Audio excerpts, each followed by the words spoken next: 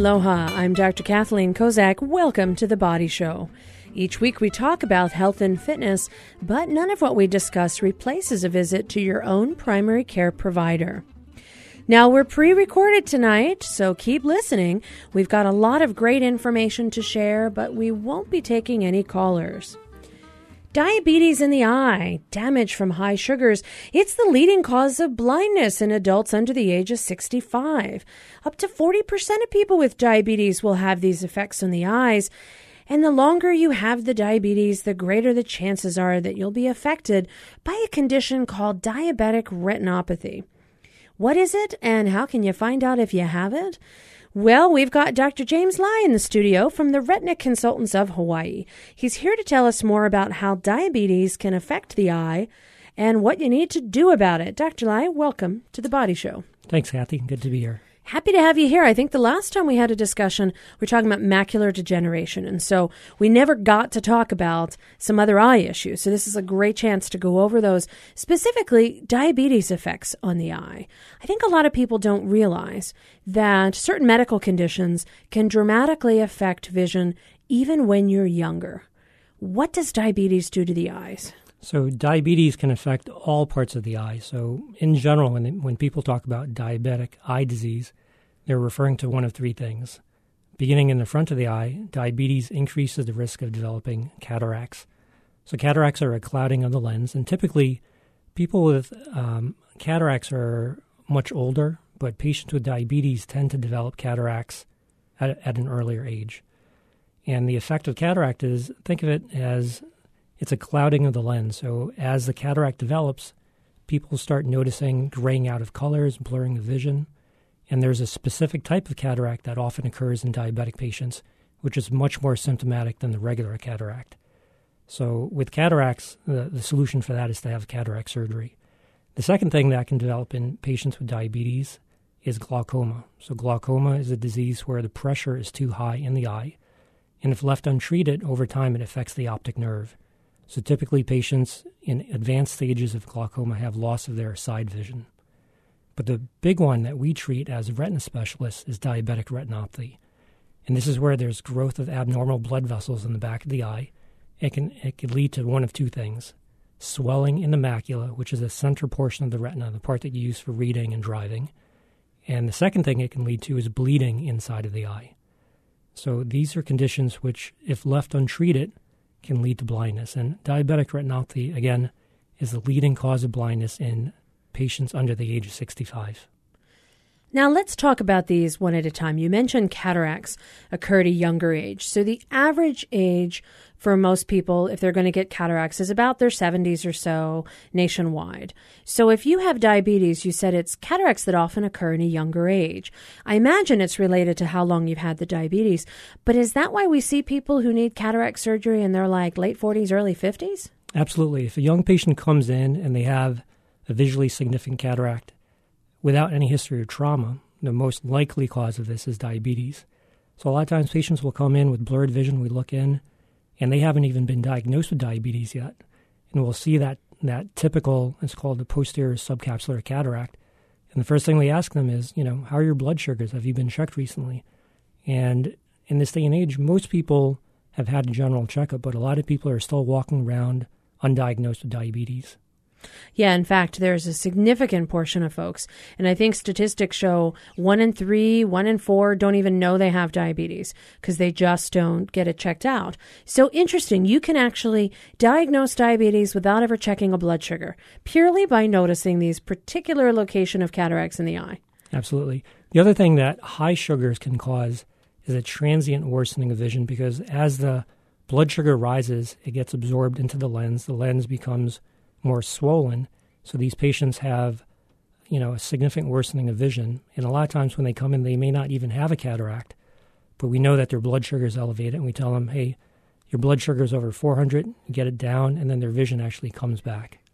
Which is interesting, because if you have diabetes and you're having troubles with your vision, that's not the time to go get new glasses. That's the time to go get your sugars down, whether it be through diet, exercise, medication, insulin, whatever it might be. So if somebody were newly diagnosed with diabetes and their symptom was blurry vision, should they fix the sugars first before they go address glasses or visual correction? Absolutely. Otherwise, they're just going to waste their money getting a pair of glasses that won't be accurate after blood sugars have normalized. Hopefully, and the blood sugars do normalize. That's really the big issue. So cataracts are something that can occur, you mentioned, in that particular location, but then also you can also just see visual changes, blurred vision with the high sugars. Now, we mentioned glaucoma, and that's something that a lot of people feel glaucoma, that's just a genetic condition. If you have it, if your parents had it, your grandparents had it, you're going to get it. But if you're diabetic, you're more likely to get glaucoma even if no one in your family had it.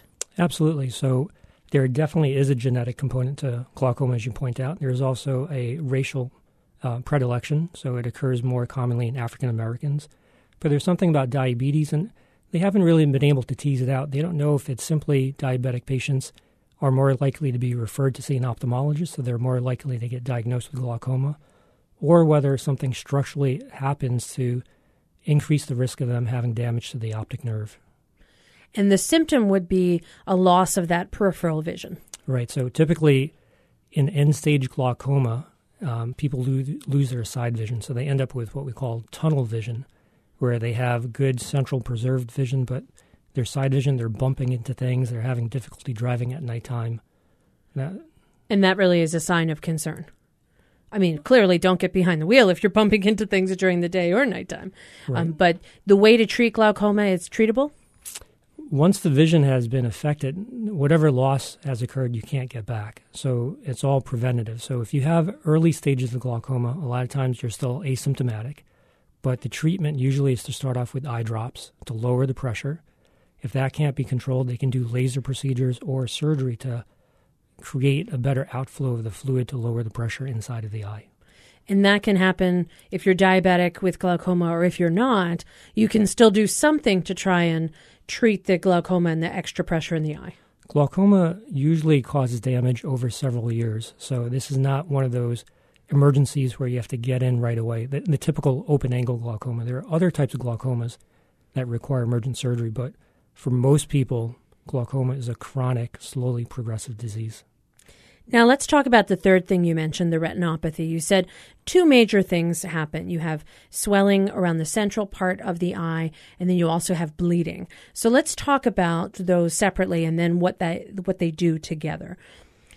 How would you know visually if you had some of that centralized swelling from diabetes, the diabetic retinopathy? How would you know if you have swelling? So there are different stages to diabetic retinopathy, but in the earlier stages, most patients are asymptomatic. They don't even know. They may not even have blurred vision. So that's the tricky thing in terms of trying to convince patients to get good eye screenings, because a lot of times they may feel as though, well, I have diabetes, I'm still seeing 20/20, I don't have diabetic retinopathy, but that's actually not the case. Where we want to catch the patients is when they're still having 20/20 vision. Because by the time that they have blurred vision, metamorphopsia, that's where straight lines start appearing wavy, they most likely have advanced macular edema, which is, again, swelling in the center portion of the eye. And if they have a lot of bleeding, a lot of times they'll start developing a lot of floaters. And in the end stages, if you don't catch it at that early stage, they end up with a lot of scar tissue, and that's when they lose a lot of vision. And that's really what we're trying to prevent. Figuring it out early, doing something about it. If you have, I always wonder if you already have bad vision. Let's say that you have, you're nearsighted or farsighted or something along those lines. How do you know when you're having visual problems? I mean, like for the diabetic retinopathy, you mentioned wavy lines. So you're looking at a straight line, but what you actually see is wavy. And so you're assuming that, okay, I'm seeing this line, it really isn't curved like that, therefore there's a problem. But when we mentioned some of the things about blurred vision, how do you know if it's not just your eyes and getting older? You don't know. So you got to get it checked out. That's the tricky thing, to convince patients to come in and get checked, because most likely if you have diabetes, there could be some underlying diabetic retinopathy. The studies have shown that basically the current screening recommendations are, if you get diagnosed with type 1 diabetes, insulin-dependent diabetes, you need to get your eyes checked within 5 years. If you get diagnosed with type 2 diabetes or the non-insulin dependent diabetes, you need to have screening immediately. The reason for that is you may have been walking around for 2 to 3 years not knowing that you had type 2 diabetes, and by the time that you get diagnosed, there may be already some diabetic retinopathy. When they go back and look at patients who've had type 1 diabetes for over 20 years, 99% of the patients have diabetic retinopathy. When people have had type 2 diabetes for 20 years, over 60% have diabetic retinopathy. So when I tell patients, oh, you recently got diagnosed with diabetes, it's wonderful that your internist sent you over for a baseline screening, because that allows us to establish what level of diabetic retinopathy you're at and how closely we need to follow you from this point on. Well, and when we talk about getting screened, you should get screened, and you mentioned type 2 diabetics get screened immediately. Should it be at a minimum a yearly evaluation? Absolutely. So there are 4 stages to diabetic retinopathy, 1 through 4, and typically once you get to stage 4, the clinical studies have shown that's the stage where you want to initiate treatment. If you're approaching stage 4, we're going to be following you more closely. I have some patients that come back and see me every 3 months, every 6 months. We look at the overall picture, how well their blood sugar is controlled. If your hemoglobin A1C, which is a measure of the 3-month average of your blood sugars, they set the target right now at 6.5 or below. But I have some patients that are sitting at a 10 or a 12. Those patients are the ones that we're going to be watching much more closely, depending on not only their blood sugar, but also their level. So we may bring them back every 3 months. A patient who has excellent blood sugar control with stage 1 diabetic retinopathy, we may see once a year. But you're right, the minimum screening should be done at least once a year. Now, if you're one of those folks who has maybe moderate, let's say you're stage 2 or 3 diabetic retinopathy, and your sugars, you mentioned A1Cs of 10 or 12, shockingly, I just saw someone with 17.9. I had never seen an A1C that high. In fact, I called our endocrinologist and said, have you ever seen this? And he said, highest I've seen is 20. So I felt a little better, but that was still kind of scary. So when you have that, if you improve your sugars, are you going to be able to improve your retinopathy? Yes. I had this, so I guess we'll talk about treatments later, but I had one patient whose diabetic retinopathy was progressing rapidly, and we were trying to treat it with injections and lasers, and he was coming back and seeing us every 3 months, and finally he said, I'm tired of getting all these treatments. I'm going to change my lifestyle. I'm going to change my diet. And he dropped his hemoglobin A1C to under 6, and he did that by basically becoming vegetarian or vegan. He said it wasn't very fun. He was on a rabbit diet, but his diabetic retinopathy just stopped in its track, and we were able to stop treatments. What I tell patients, though, is once you get to a certain level and the damage has been done, you can't reverse that, but you can actually halt further progression of the disease. And that's a really important point, because some folks feel sort of frustrated. Listen, my A1C is high, I can't change my diet, or I don't want to, or I'm not motivated enough, I'm getting older, or what's the difference? And what you're saying is, hey, there's a huge difference. If you can just work on not just checking in and making sure you see your eye doctor, but bringing your sugars down, there's a definite beneficial impact on the eyes, in addition to every other area of the body. They've done clinical studies where they've shown it's not only the blood sugar, but you really have to look at the overall health of the patient. So high blood pressure, high cholesterol, smoking, your kidney function, all these things tie in together. So if one thing is totally out of balance, you could still have relatively good control of your blood sugars, but there's still going to be progression of your diabetic retinopathy. So that's why it's so important. We try to coordinate our care with the PCP as well as the endocrinologist in a lot of these patients. Well, because like you said, it's one thing affects the other. It's really all an interconnected system. You can't really just fix your sugars but blow your cholesterol and your blood pressure, because you're still going to have other effects if you do that, whether it be kidneys or eyes or somewhere else in your body. So it really sounds like a comprehensive effort. And the success story that you shared of someone who brought their A1C down, halted their retinopathy, that's kind of what people need to know, is that it can happen. It does happen, and it could happen for you if you work on it. And that's, you'll never know to work on it unless you actually get your eyes checked out. Now, let's talk a little bit about treatment. What are some of the treatments that we do for diabetic retinopathy? So the treatments have really advanced over the last 10 years. Originally, the only treatment that was available was to do laser. And this is different from the type of laser that people hear about for LASIK surgery and that sort of stuff. But the principle behind the laser was you have leaky blood vessels in the back of the eyes. We're going to go ahead and basically cauterize the leaky blood vessels and cause the leakage to slow down and hopefully help the swelling in the back of the eyes. And we still do that, but now we've kind of entered the era of pharmacotherapy. So we are injecting a lot of medicines directly into the eyeball. And some of these medicines are the same ones that we use for the treatment of macular degeneration. So the gold standard right now is to inject something called an anti-VEGF compound. So VEGF stands for vascular endothelial growth factor. And this is a compound that's secreted inside of the eye that causes the blood vessels to become leaky and to grow abnormally.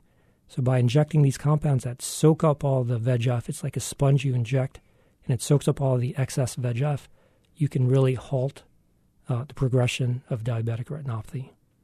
And so with the use of this medicine, the reason you inject it right into the eye is because you couldn't, the eye is a closed system. You couldn't really take a pill to do this. You couldn't really put on a drop to do this. The advantage of injecting it into the eye is you deliver a very high concentration to the area of need, and you minimize the systemic side effects. So the eye is a perfect model for us to inject these medicines. It's still an injection in the eye. I think psychologically, when I tell patients that you're going to get an injection in the eye, most of them freak out, and that's why we try to do the injection on the same day, because if they go home and they think about it too long, they're going to get totally worked up. But I can reassure the patients that, for the most part, we do an excellent job of numbing up the eye. And I always ask the patients afterwards, well, how was it? And most of them say, I'm surprised. That was it.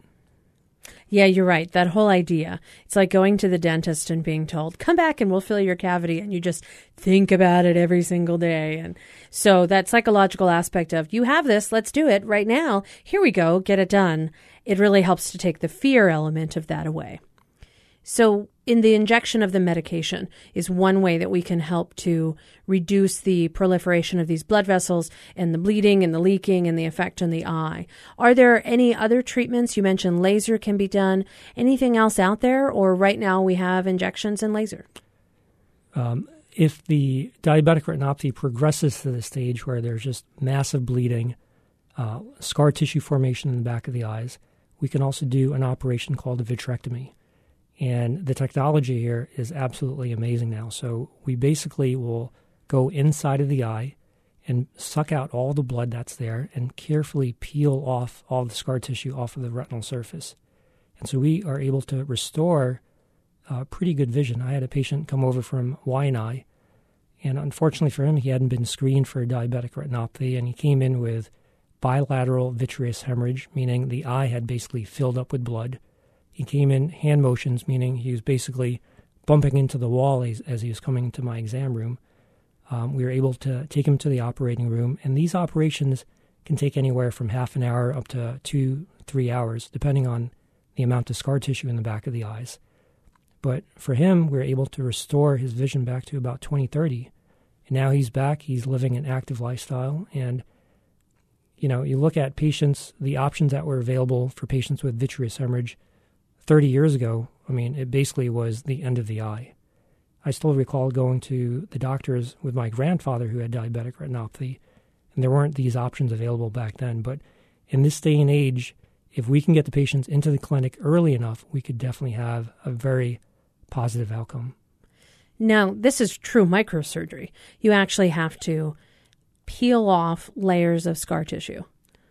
And then you get back to the eye itself, which you can help to function better. It's probably one of the most enjoyable parts of my day, being in the operating room, because I think the surgery is kind of fun. The instruments that we use these days, the diameter of the cutter and the forceps and the lasers is a 25 gauge needle. So that's about 0.5 millimeter.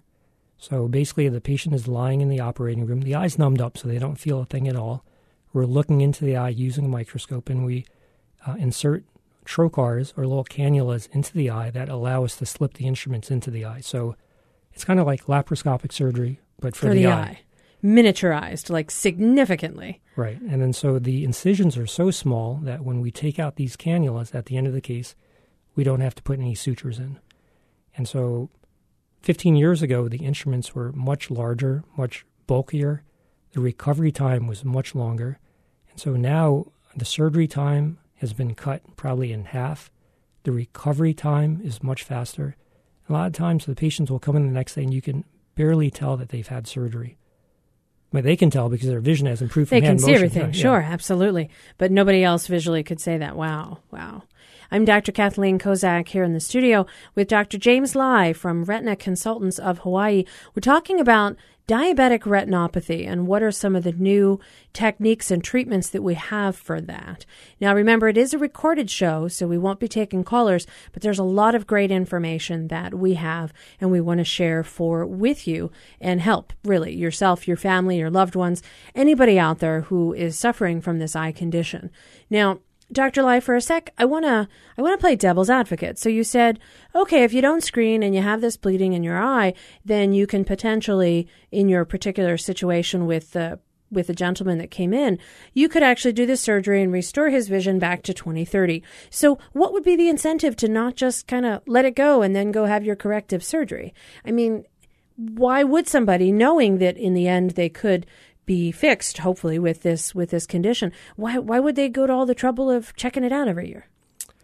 If you could avoid surgery, it's still going to be better for you because the treatments at the earlier stages of diabetic retinopathy are simply done in the office with an injection, and you don't have to have a recovery time where you're going to be out of work for a while, that sort of stuff. So I still say, even though I'm a surgeon, I enjoy operating. If you can avoid an operation on the eye, long term, you're still going to be better off. Well, and that's important to hear, like you said, from a surgeon. Hey, listen, this is something you do because you have such a great interest in it and you're really good at it, but you don't want to have to do surgery on everybody. If there's a way to prevent it and to improve eye function, you want people to do it. Now, when we talk about diabetic retinopathy in the various stages, you said really it's not until stage 4 that we really start talking about treatments. So what should people do between stages 1 to 3? The most important thing, the top 3 things are sugar, sugar, and sugar. Oh, really? Is it sugar? Okay. Number 4 is sugar, right? So it's amazing the profound effect that a patient can have on the outcome by getting better control of their blood sugars. And conversely, if they don't have good control, I mean, no matter what we do, that diabetic retinopathy is still going to progress. So in the earlier stages, what I tell patients, we're going to form a team. It's important that you come back when we tell you to. Even if your vision is doing well, there could be advancement of your diabetic retinopathy, and then maybe you need an injection once every 3 months or once every 6 months to keep things in check. The analogy that I often use with the patients is this is a chronic disease that you're going to have for the eye. So akin to a patient who gets their blood sugars under control with an insulin shot, it doesn't mean that they're going to stop the insulin shots after things are under control. It's the same thing with diabetic retinopathy. Until they actually cure the diabetes, once you have diabetic retinopathy, you have it for the rest of your life. But you can have an excellent outcome as long as you stay ahead of the curve. Now, one of the curious things, and a couple of things that you just mentioned really touched on it. You know, it's a team approach, work on your sugars. But you also mentioned that once the damage is done, it's done. You can halt whatever stage you're in, but you can't really reverse the damage per se. So when we talk about folks improving their A1C, the purpose in doing so is to prevent the progression. But even if they got their A1Cs down to perfect, no longer diabetic, we hear about that in certain populations, those who, for some reason, you know, if they've had obesity and have bariatric surgery, then they can actually, quote, reverse diabetes. It's the only situation in medicine where we've really seen it almost completely go away. But if they had that damage to their eyes, it's not going to go away even if they, quote, cure the diabetes, although I say cure in quotations because it's not necessarily a true cure, but you're still going to have it. That's an excellent point, because I think one of the most frustrating things for patients is after we get them on board with the program and they get excellent control of their blood sugars, a lot of times they're still requiring injections into the eye. And so they come back and tell me, well, I did everything you told me to do. My A1C is 6.3 now. Why am I still getting injections? Yeah. What I try to explain to them is that it's excellent that you got good control of your blood sugars because it's going to minimize the number of injections that you're going to need moving forward. But unfortunately, we can't undo the damage. And I tell them, listen, it's kind of like a smoker who smoked for 20 years and he stopped smoking. It doesn't necessarily mean that he should have felt bad about stopping the smoking. I mean, moving forward, it's excellent that he's going to have all these benefits, but there's a certain amount of damage that occurred that unfortunately is going to catch up with you. Yeah, you can't unsmoke a cigarette. Right. You can try and improve in the future. You can't really change exactly what's happened prior to that. So, but there's no reason not to try to focus looking forward and say, hey, I've got to work on this. So when you see people who are referred to you, how often are they already in the stages of diabetic retinopathy when they know they have diabetes? I mean, do you see most of the folks that are like stage 0, they don't have it, everything's okay? Or are most of the people that you see in those advanced groups? I think we're seeing a skewed population because as a retina specialist, we're not necessarily on the front line doing the screenings. So there are a lot of excellent eye doctors out there who are working with the internist screening for the diabetic retinopathy. And if they're at stage 0, stage 1, a lot of times they may not get in to see us. So typically by the time the patients are seeing a retina specialist, that means something bad has happened and they're coming in for treatment. So you'll see more of the more advanced cases in your practice because people are referred to you. Absolutely. And out of those that you see in the advanced cases, do a lot of them require the injections or surgery, or are the majority of them still in the we're going to watch, we're going to wait, maybe we'll do therapy with medicine? Where do those people fall into that spectrum? I'd say about 50% of the patients that get referred in to see us are between a stage 2 and 3. And so at those stages, they don't require any treatment. And so that's when we're telling them, okay, a red flag has been raised now. We're going to move from this point on trying to get control of your blood sugars. About 40% of the patients come in require either an injection or laser. And then 10% of the patients have gone beyond stage 4. So they're at the point in stage 5 or 6 where they have the scar tissue or they have the bleeding. And that's the point where you need to have surgery relatively soon. Otherwise, the end stage is blindness. And does the surgery ever not work? I mean, I'm sure there's a certain percentage that are not completely successful. It's frustrating because in this day and age, I think here in Hawaii, there's a large population of diabetic patients, but I think the word has gotten out that patients need to be screened. But there's still some patients that fall through the cracks for whatever reason. And unfortunately, those are the patients that by the time they come to see us, if there's just so much scar tissue in the back of the eyes, we can still go in and try to remove it, but their vision may not get back to 20/30 as like that patient from Y9. So not everybody's going to see great vision at the end. Don't wait thinking, oh, I can just wait and then do my miracle cure surgery, because it may not work. In terms of the retina, we tell patients, think of it like a wet tissue paper. That's basically how delicate the retina is. And all of a sudden you throw in all this scar tissue that's kind of like cellophane wrap that wraps right on top of the tissue paper. And the challenge for us is to carefully peel off that cellophane wrap without ripping the retina. And so the more scar tissue there is, the longer it's been there, the poorer the outcome. The harder it is. Do you think we'll ever get to the point like we do with cataract surgery where you can have a lens implant? Will we ever get to the point where there is a retina implant? That's the holy grail. They're talking about looking at stem cells as a way to regenerate the damaged retina. But the limiting factor right now is the retina is a nerve. And so you can implant retinal cells, but how do you get it to connect with the brain once it gets into the eye? So they haven't been able to figure that out yet. So we get asked all the time, oh, can I get an eye transplant? The answer is no. We can do corneal transplants. That's the front of the eye because that's not a nerve tissue. But it's a lot trickier to get the retinal cells to grow in the right pathway. So chances are we won't see eye transplants happening anytime too soon. No, but I mean, there is a recent development that is very exciting in retina, and it's called the Argus 2. And this is not for diabetic retinopathy patients, but it's for patients with retinitis pigmentosa, which is an inherited retinal degeneration. And over the last year or so, there's been a lot of press about, basically, it's a retinal chip that's implanted underneath the retina, and then you have a camera attached on the outside of a pair of glasses, which will transmit the images to the retinal chip and give patients vision. Now, it's at the very earliest stage. It recently got approved for the treatment of retinitis pigmentosa, but basically it's for people who are completely blind, and it gives them the ability to maybe see shadows. So I think the technology, as it gets better, we may be able to help patients regain more functional vision, but at least we're starting.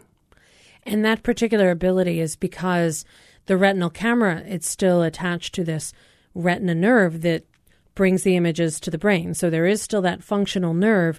It's just that the retina portion is not necessarily, the front portion doesn't work, but the back portion, the connection to the brain, still works. Yes. Yep. So if you lose that portion, not going to work. Yeah. I mean, for the Star Trek fans out there, I mean, it really is, I think it was in Star Trek Next Generation when Geordi had those kind of glasses. Yeah, I kind of remember those. That now looks like that Google thing, Google Glass that people wear. Right. They sort of had that. Yeah. Yeah. So I think the future is bright for that. Well, and hopefully it's bright enough that we can see and enjoy the vision as well. I'm Dr. Kathleen Kozak. You're listening to The Body Show. I have Dr. James Lai in the studio from Retina Consultants of Hawaii. We're talking about macular effects of diabetes and changes of diabetic retinopathy and why you want to keep your sugars nice and low and where we headed with the treatment of this particular condition. Because, you know, how can you diagnose diabetes without ever checking a sugar? Well, apparently you can look into the eye. And so, you know, I wanted to mention there's quite a few things you can diagnose without ever checking anything. Blood pressure you can see in the eye, sugar you can see in the eye. What else can you see in the eye that we wouldn't necessarily assume you could as far as diagnosing things? I'm curious. So one of the things you brought up was high blood pressure. We see that all the time. So the beauty of retina is you can actually look in and see the blood vessels, whereas you can't see the blood vessels in any other part of the body. So patients with high blood pressure a lot of times will have narrowing of the blood vessels. You can actually see atherosclerosis. I just diagnosed a patient the other day. He came in with kind of blurring of vision. We looked in and we saw small little plaques in his blood vessels. And these plaques are called Hollenhorst plaques. And basically it's a little clot that is broken off and traveled up into your retinal blood vessel. And that's a huge red flag saying, okay, well, they just had a little mini stroke to the eye and that's why they were symptomatic. But we sent the patient to go see their internist to look specifically at the carotids. Those are the blood vessels in your neck, to check out the heart. And it turned out that he had a major obstruction in his carotid, previously undiagnosed, and they were able to go ahead and operate and, I think, save him from a major stroke. Wow, so you saw that in the eye, and you diagnosed it with the plaques in the eye, thus leading to him to do other treatments. They always say, the eyes are the window to the soul? The eyes are the window to the body. Lots of different things in the body, particularly you mentioned blood vessels. There is nowhere else where you can actually physically look and see arteries pulsating, literally right there. Right. So when you take a look at someone's eyes, is there a difference in the eye exam for a diabetic than in someone who just goes to have an eye exam check done? If they never tell their doctor, I have diabetes and I have this sugar problem, would you know it? I think when you go for an eye examination, one of the key components is to get your eyes dilated. And that allows the doctors to look into the back of the eyes. It's kind of like if you go see a cardiologist, he basically would never think about just listening to your heartbeat through 5 layers of clothing. And the same thing, you need to get the eyes dilated so you can get a good view back there. And once, if there's any suspicion that something is going on, there are a whole bunch of tests that can be done for the back of the eyes. One of the tests is called a fluorescein angiogram. This is where we inject a dye into the arms. It travels up into the eyes, and we take special pictures of the back of the eye, and that really allows us to assess the health and circulation of the back of the eye. We have all these fancy toys that we like to play with in retina. One of the other ones is called optical coherence tomography. It uses light waves to do a cross-sectional scan of the back of the eyes, so we can actually see the separate individual layers to the retina. There are 10 different layers to the retina. We can pick out each different layer And there are different diseases that affect different layers. So it's amazing the imaging modalities that are available in retina. So if you're going to see your eye doctor and you happen to have a history of diabetes, you need to tell them, because presumably you're going for a general eye exam, but they may want to specifically focus on certain things if they know about certain medical conditions. Because unless their sugar's super high, you might not know that they actually are coming. Hopefully you would know if they're coming for a diabetes-related eye exam, but there's actual physically a difference in what you would do for a general eye exam versus an eye exam specific for diabetes? I think if you're going in simply to get checked for glasses, a lot of times they may not dilate your eyes, but after the age of 40, you really should get your eyes dilated at least once a year just to see what's going on, because as we've talked about, you may not have diabetes, but you may have some other systemic illness that can be picked up by looking into the back of the eyes. Well, and then there's other eye things to check, too. I know that every time I see the ophthalmologist, he says, okay, we're going to check for glaucoma. Make sure you don't have that. And I go, well, we did that last year. And he's like, nope, we're going to check these things. We screen all the time. And so it's become part of a normal protocol to look for systemic illnesses, but also to look for eye problems as well. Now, when you look in the eye, does having a history of something like previous LASIK surgery or some other type of corrective vision surgery affect what you might be able to identify for someone who has diabetic retinopathy or other eye diseases? Well, that's a good question. So more and more patients now are getting refractive surgery. So the LASIK surgery is basically where they reshape the front of the eye, the cornea, to get rid of glasses. So that really does not affect what we see in the back of the eyes. A lot of times, though, as the cataract progresses, it can be harder and harder to get a view into the back of the eyes, just like the patients are having a tough time seeing out, and I'm having a tough time seeing into the eyes. So at that point, it may be useful to have cataract surgery to not only improve their vision, but also to allow us to see better into the eyes to follow any retinal condition.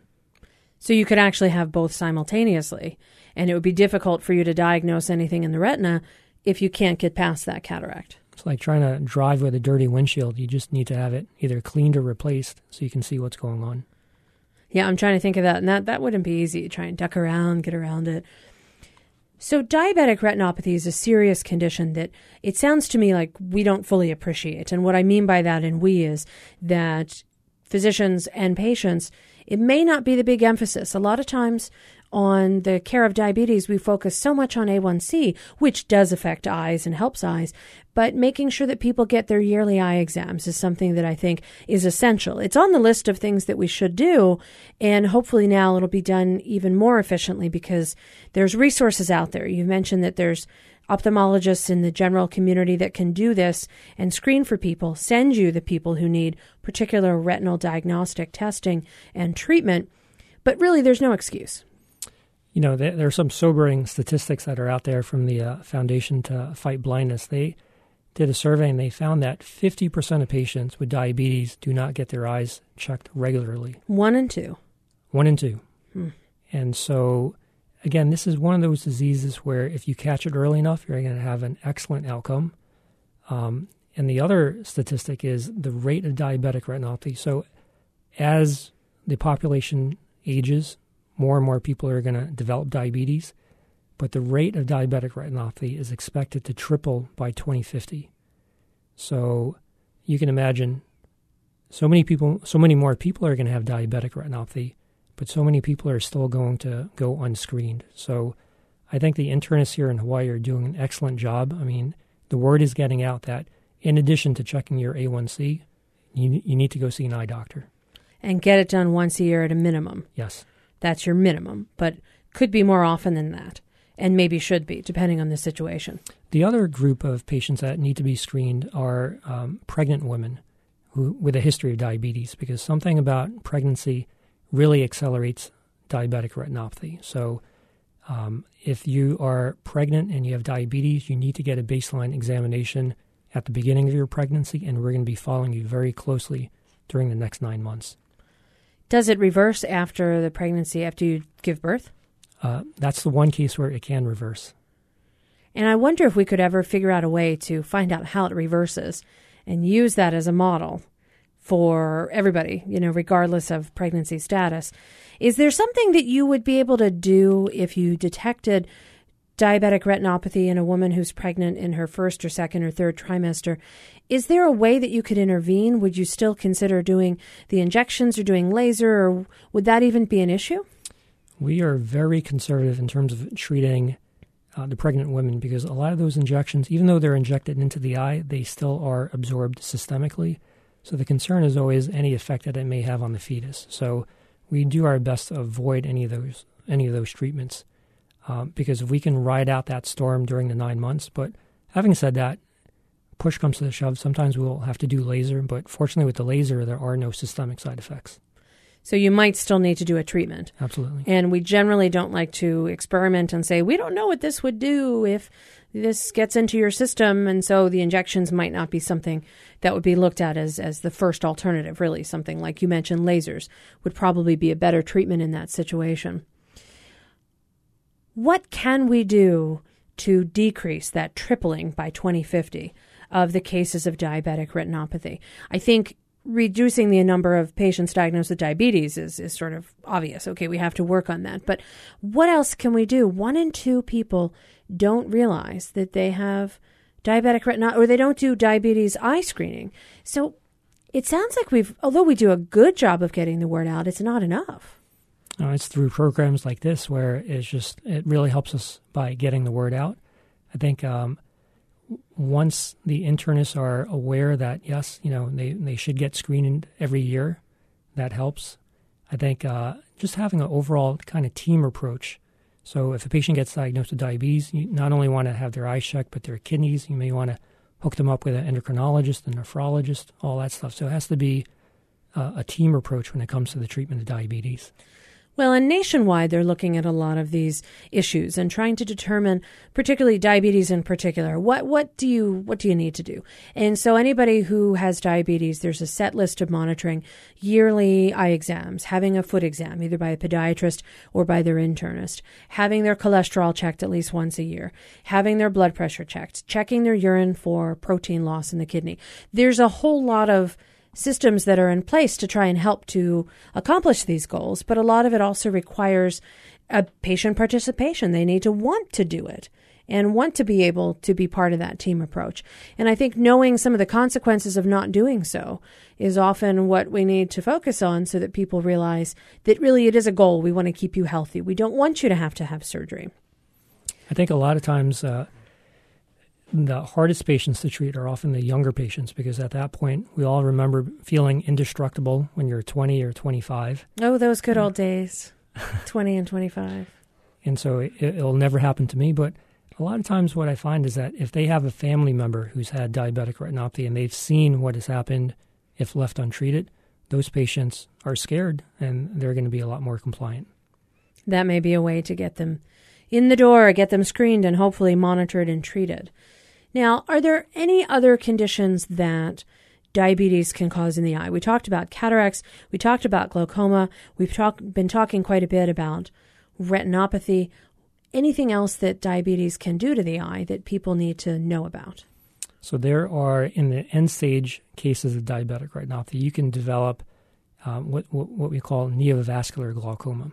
So these are more emergent types of conditions where, as the bad blood vessels grow, they not only bleed and leak in the back of the eyes, but they begin to proliferate into the front of the eyes. And the problem that causes is it causes the pressure to suddenly shoot up in the eye. So these patients often will present with a red, painful eye. And these are cases where you have to do something immediately, otherwise you could potentially lose the eye. Other end-stage cases of diabetic retinopathy are where they end up with a retinal detachment, where the retina is being pulled off the back of the eye. If left untreated, again, the end result is complete blindness. You mentioned those 2 words that I remember learning in medical school years ago.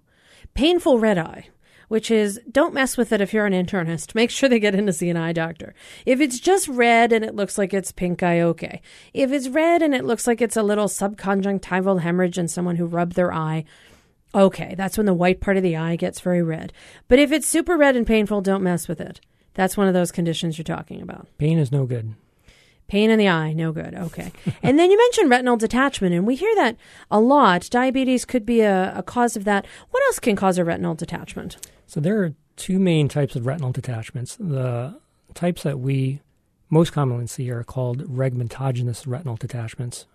And those are where a tear or a hole develops in the retina. So again, the retina is like the lining of the back of the eye, like the wallpaper. That's that wet tissue paper you Yes. talked about. Okay. So it normally should lie completely flat against the back of the eye. But if you somehow develop a hole in the retina, it allows fluid to start tracking beneath it, and the retina can bubble off the back of the eye rather quickly.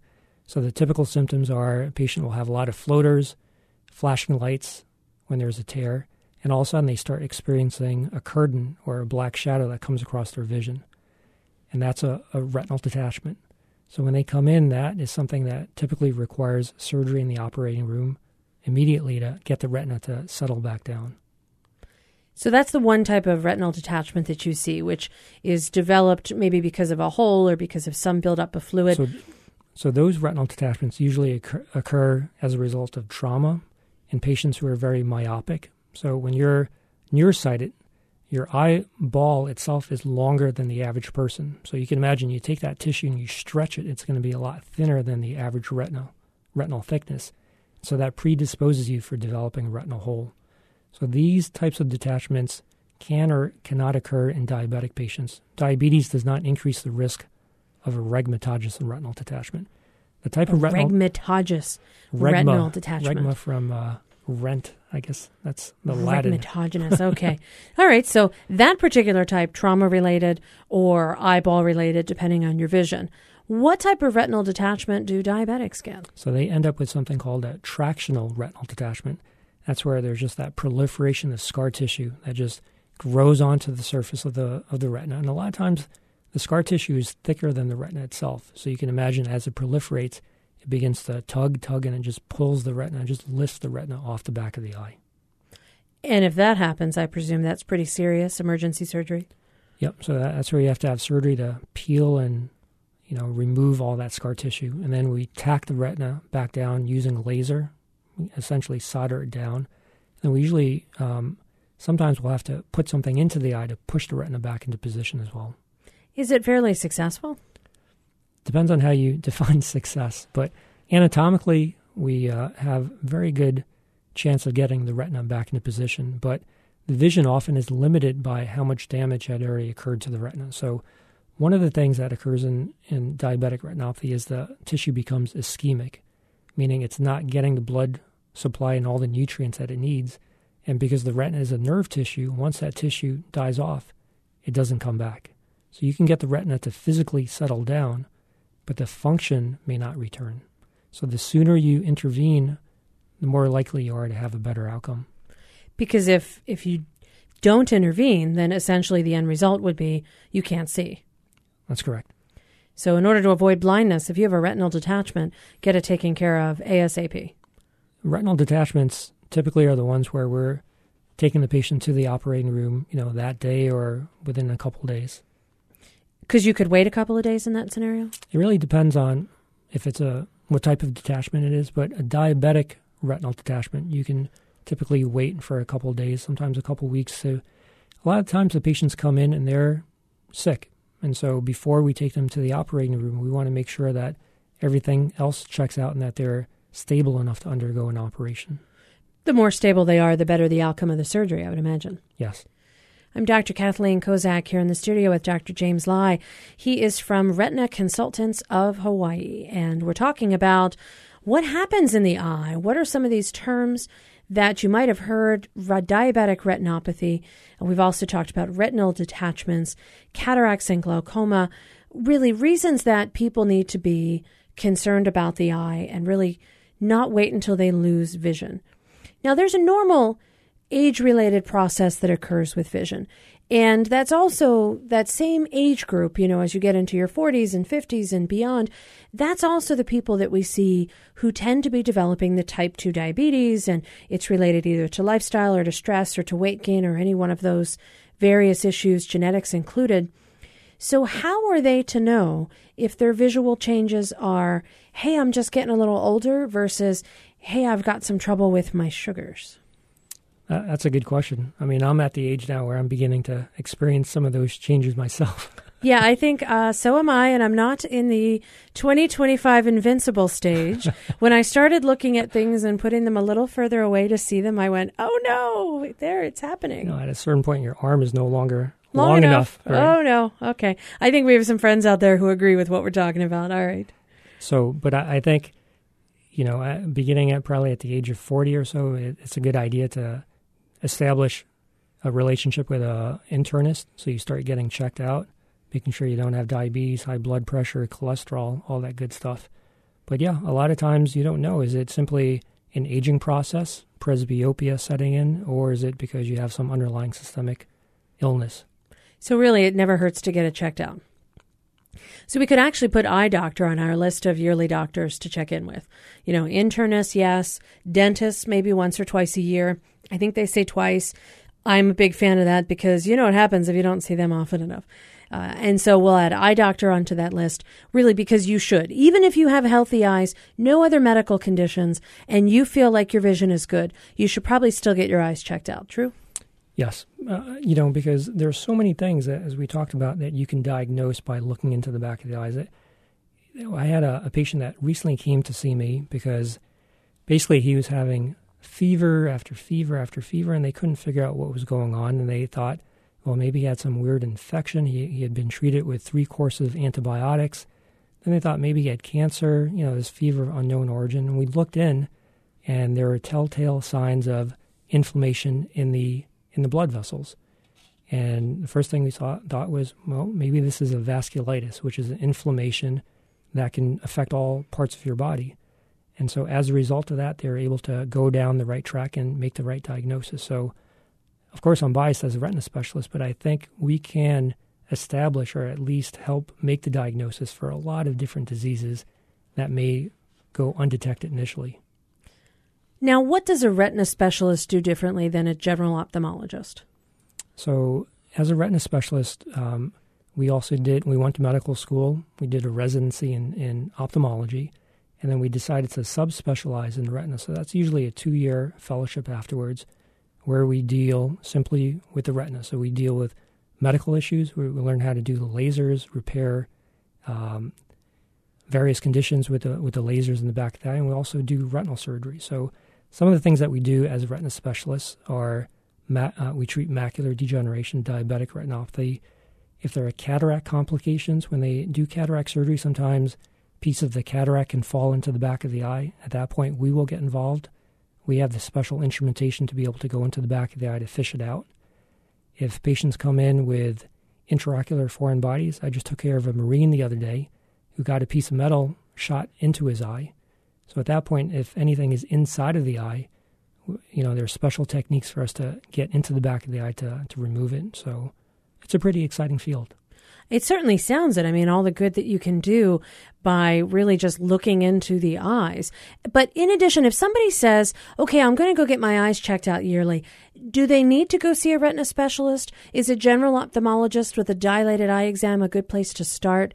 Who needs you versus who needs a standard ophthalmologist who may not be retina specialty?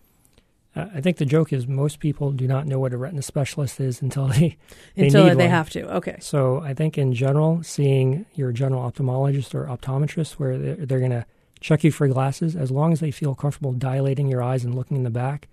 I mean, there are a lot of excellent eye doctors here in Hawaii. But if there's a problem, that's when they're going to get sent to see us. So if they never have to meet a retina specialist, that's probably a good thing. That's not a bad thing. Don't be disappointed. Okay.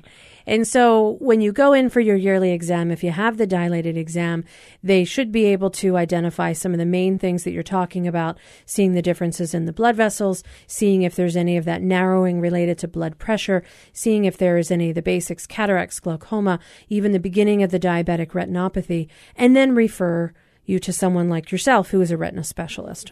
We're still happy to see all patients. I mean, sometimes patients will get referred by their family member, and so we're still. But if we don't see any retinal issue, then we're going to send them back because we don't do glasses and that kind of stuff. So, And that's kind of interesting. Some people don't realize that there is a bit of a difference, that when you go to get your glasses, you're checking to see the front of the eye and how you can visualize and see things. But when you look in the back of the eye, that's a slightly different story. And now we're kind of taking a look a little deeper into the eye for other eye diseases.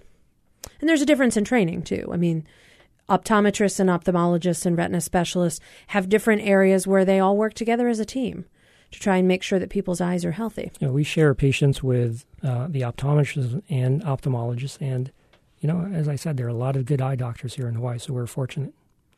Now, your particular group, the Retina Consultants of Hawaii, you don't just have offices right here on Oahu.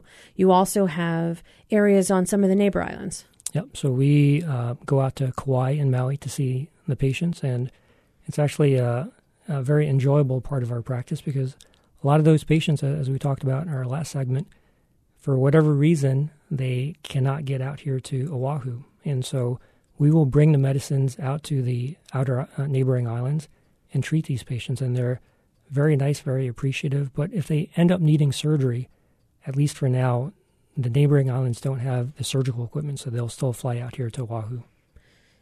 But the nice thing is that you actually have a presence on Maui and on Kauai, so that if people there have serious retina problems, they can get them checked out. And it's nice. You come to them, which is great. Now, you also have offices here on Oahu. Where are the offices here on this island? So we have an office at Kuakini, at Queens, and at Palimomi. And we operate at Queens, Palimomi, and at a surgical center right by the Dole Cannery. And so if somebody wanted to schedule an appointment, they wanted to call, how do they know where to call? Is there a general number that they can just give a holler to find out? Sure. Our main office number is 808-487-8928, and that will patch them to the receptionist, and they can just tell us which office to come and see us at. And do they need to be referred by their general ophthalmologist, or if they say, yeah, I was told I had that diabetic retinopathy, I know I've got that condition, is that enough for them to come in and see you? Yeah, we're happy to see them, and if they have it, then we'll go ahead and treat them. If they don't have it, we'll make sure to hook them up with an eye doctor in the community. Somebody who can really help them, particularly, neighbor islands, if you have an eye emergency and it's not the time that you're there, you want to have someone locally to be able to kind of take a look at that. Absolutely. Future plans for the Retina Consultants of Hawaii. Expansion to our friends over there on the Big Island. Do you have plans to expand even here on Oahu? Is there a need for more of your specialty services? Yep. So we've been approached by many of the eye doctors on the Big Island to maybe go out there. I think there's a big need, so we're looking into that. We're doing a lot of exciting things with our practice. We're doing a lot of clinical trials, looking at newer treatments for diabetic retinopathy and macular degeneration. There was a recent medicine that just got approved. It's called Ozurdex, and we were involved in the national clinical trial for this. But basically, it's a new way of treating diabetic retinopathy whereas before these injections needed to be performed maybe every 4 weeks, now we have this medicine that comes in a pellet that's basically an extended release pellet. So remember those little things that the blue things that we used to drop in the toilet bowl that would dissolve over time? Yeah, that was always supposed to clean it out. Never did so good. Well, it's kind of a similar principle where they have this medicine now where this medicine is released over a period of 4 to 6 months. Patients love it. Now they have to get an injection instead of once every 4 weeks, maybe once every 6 months.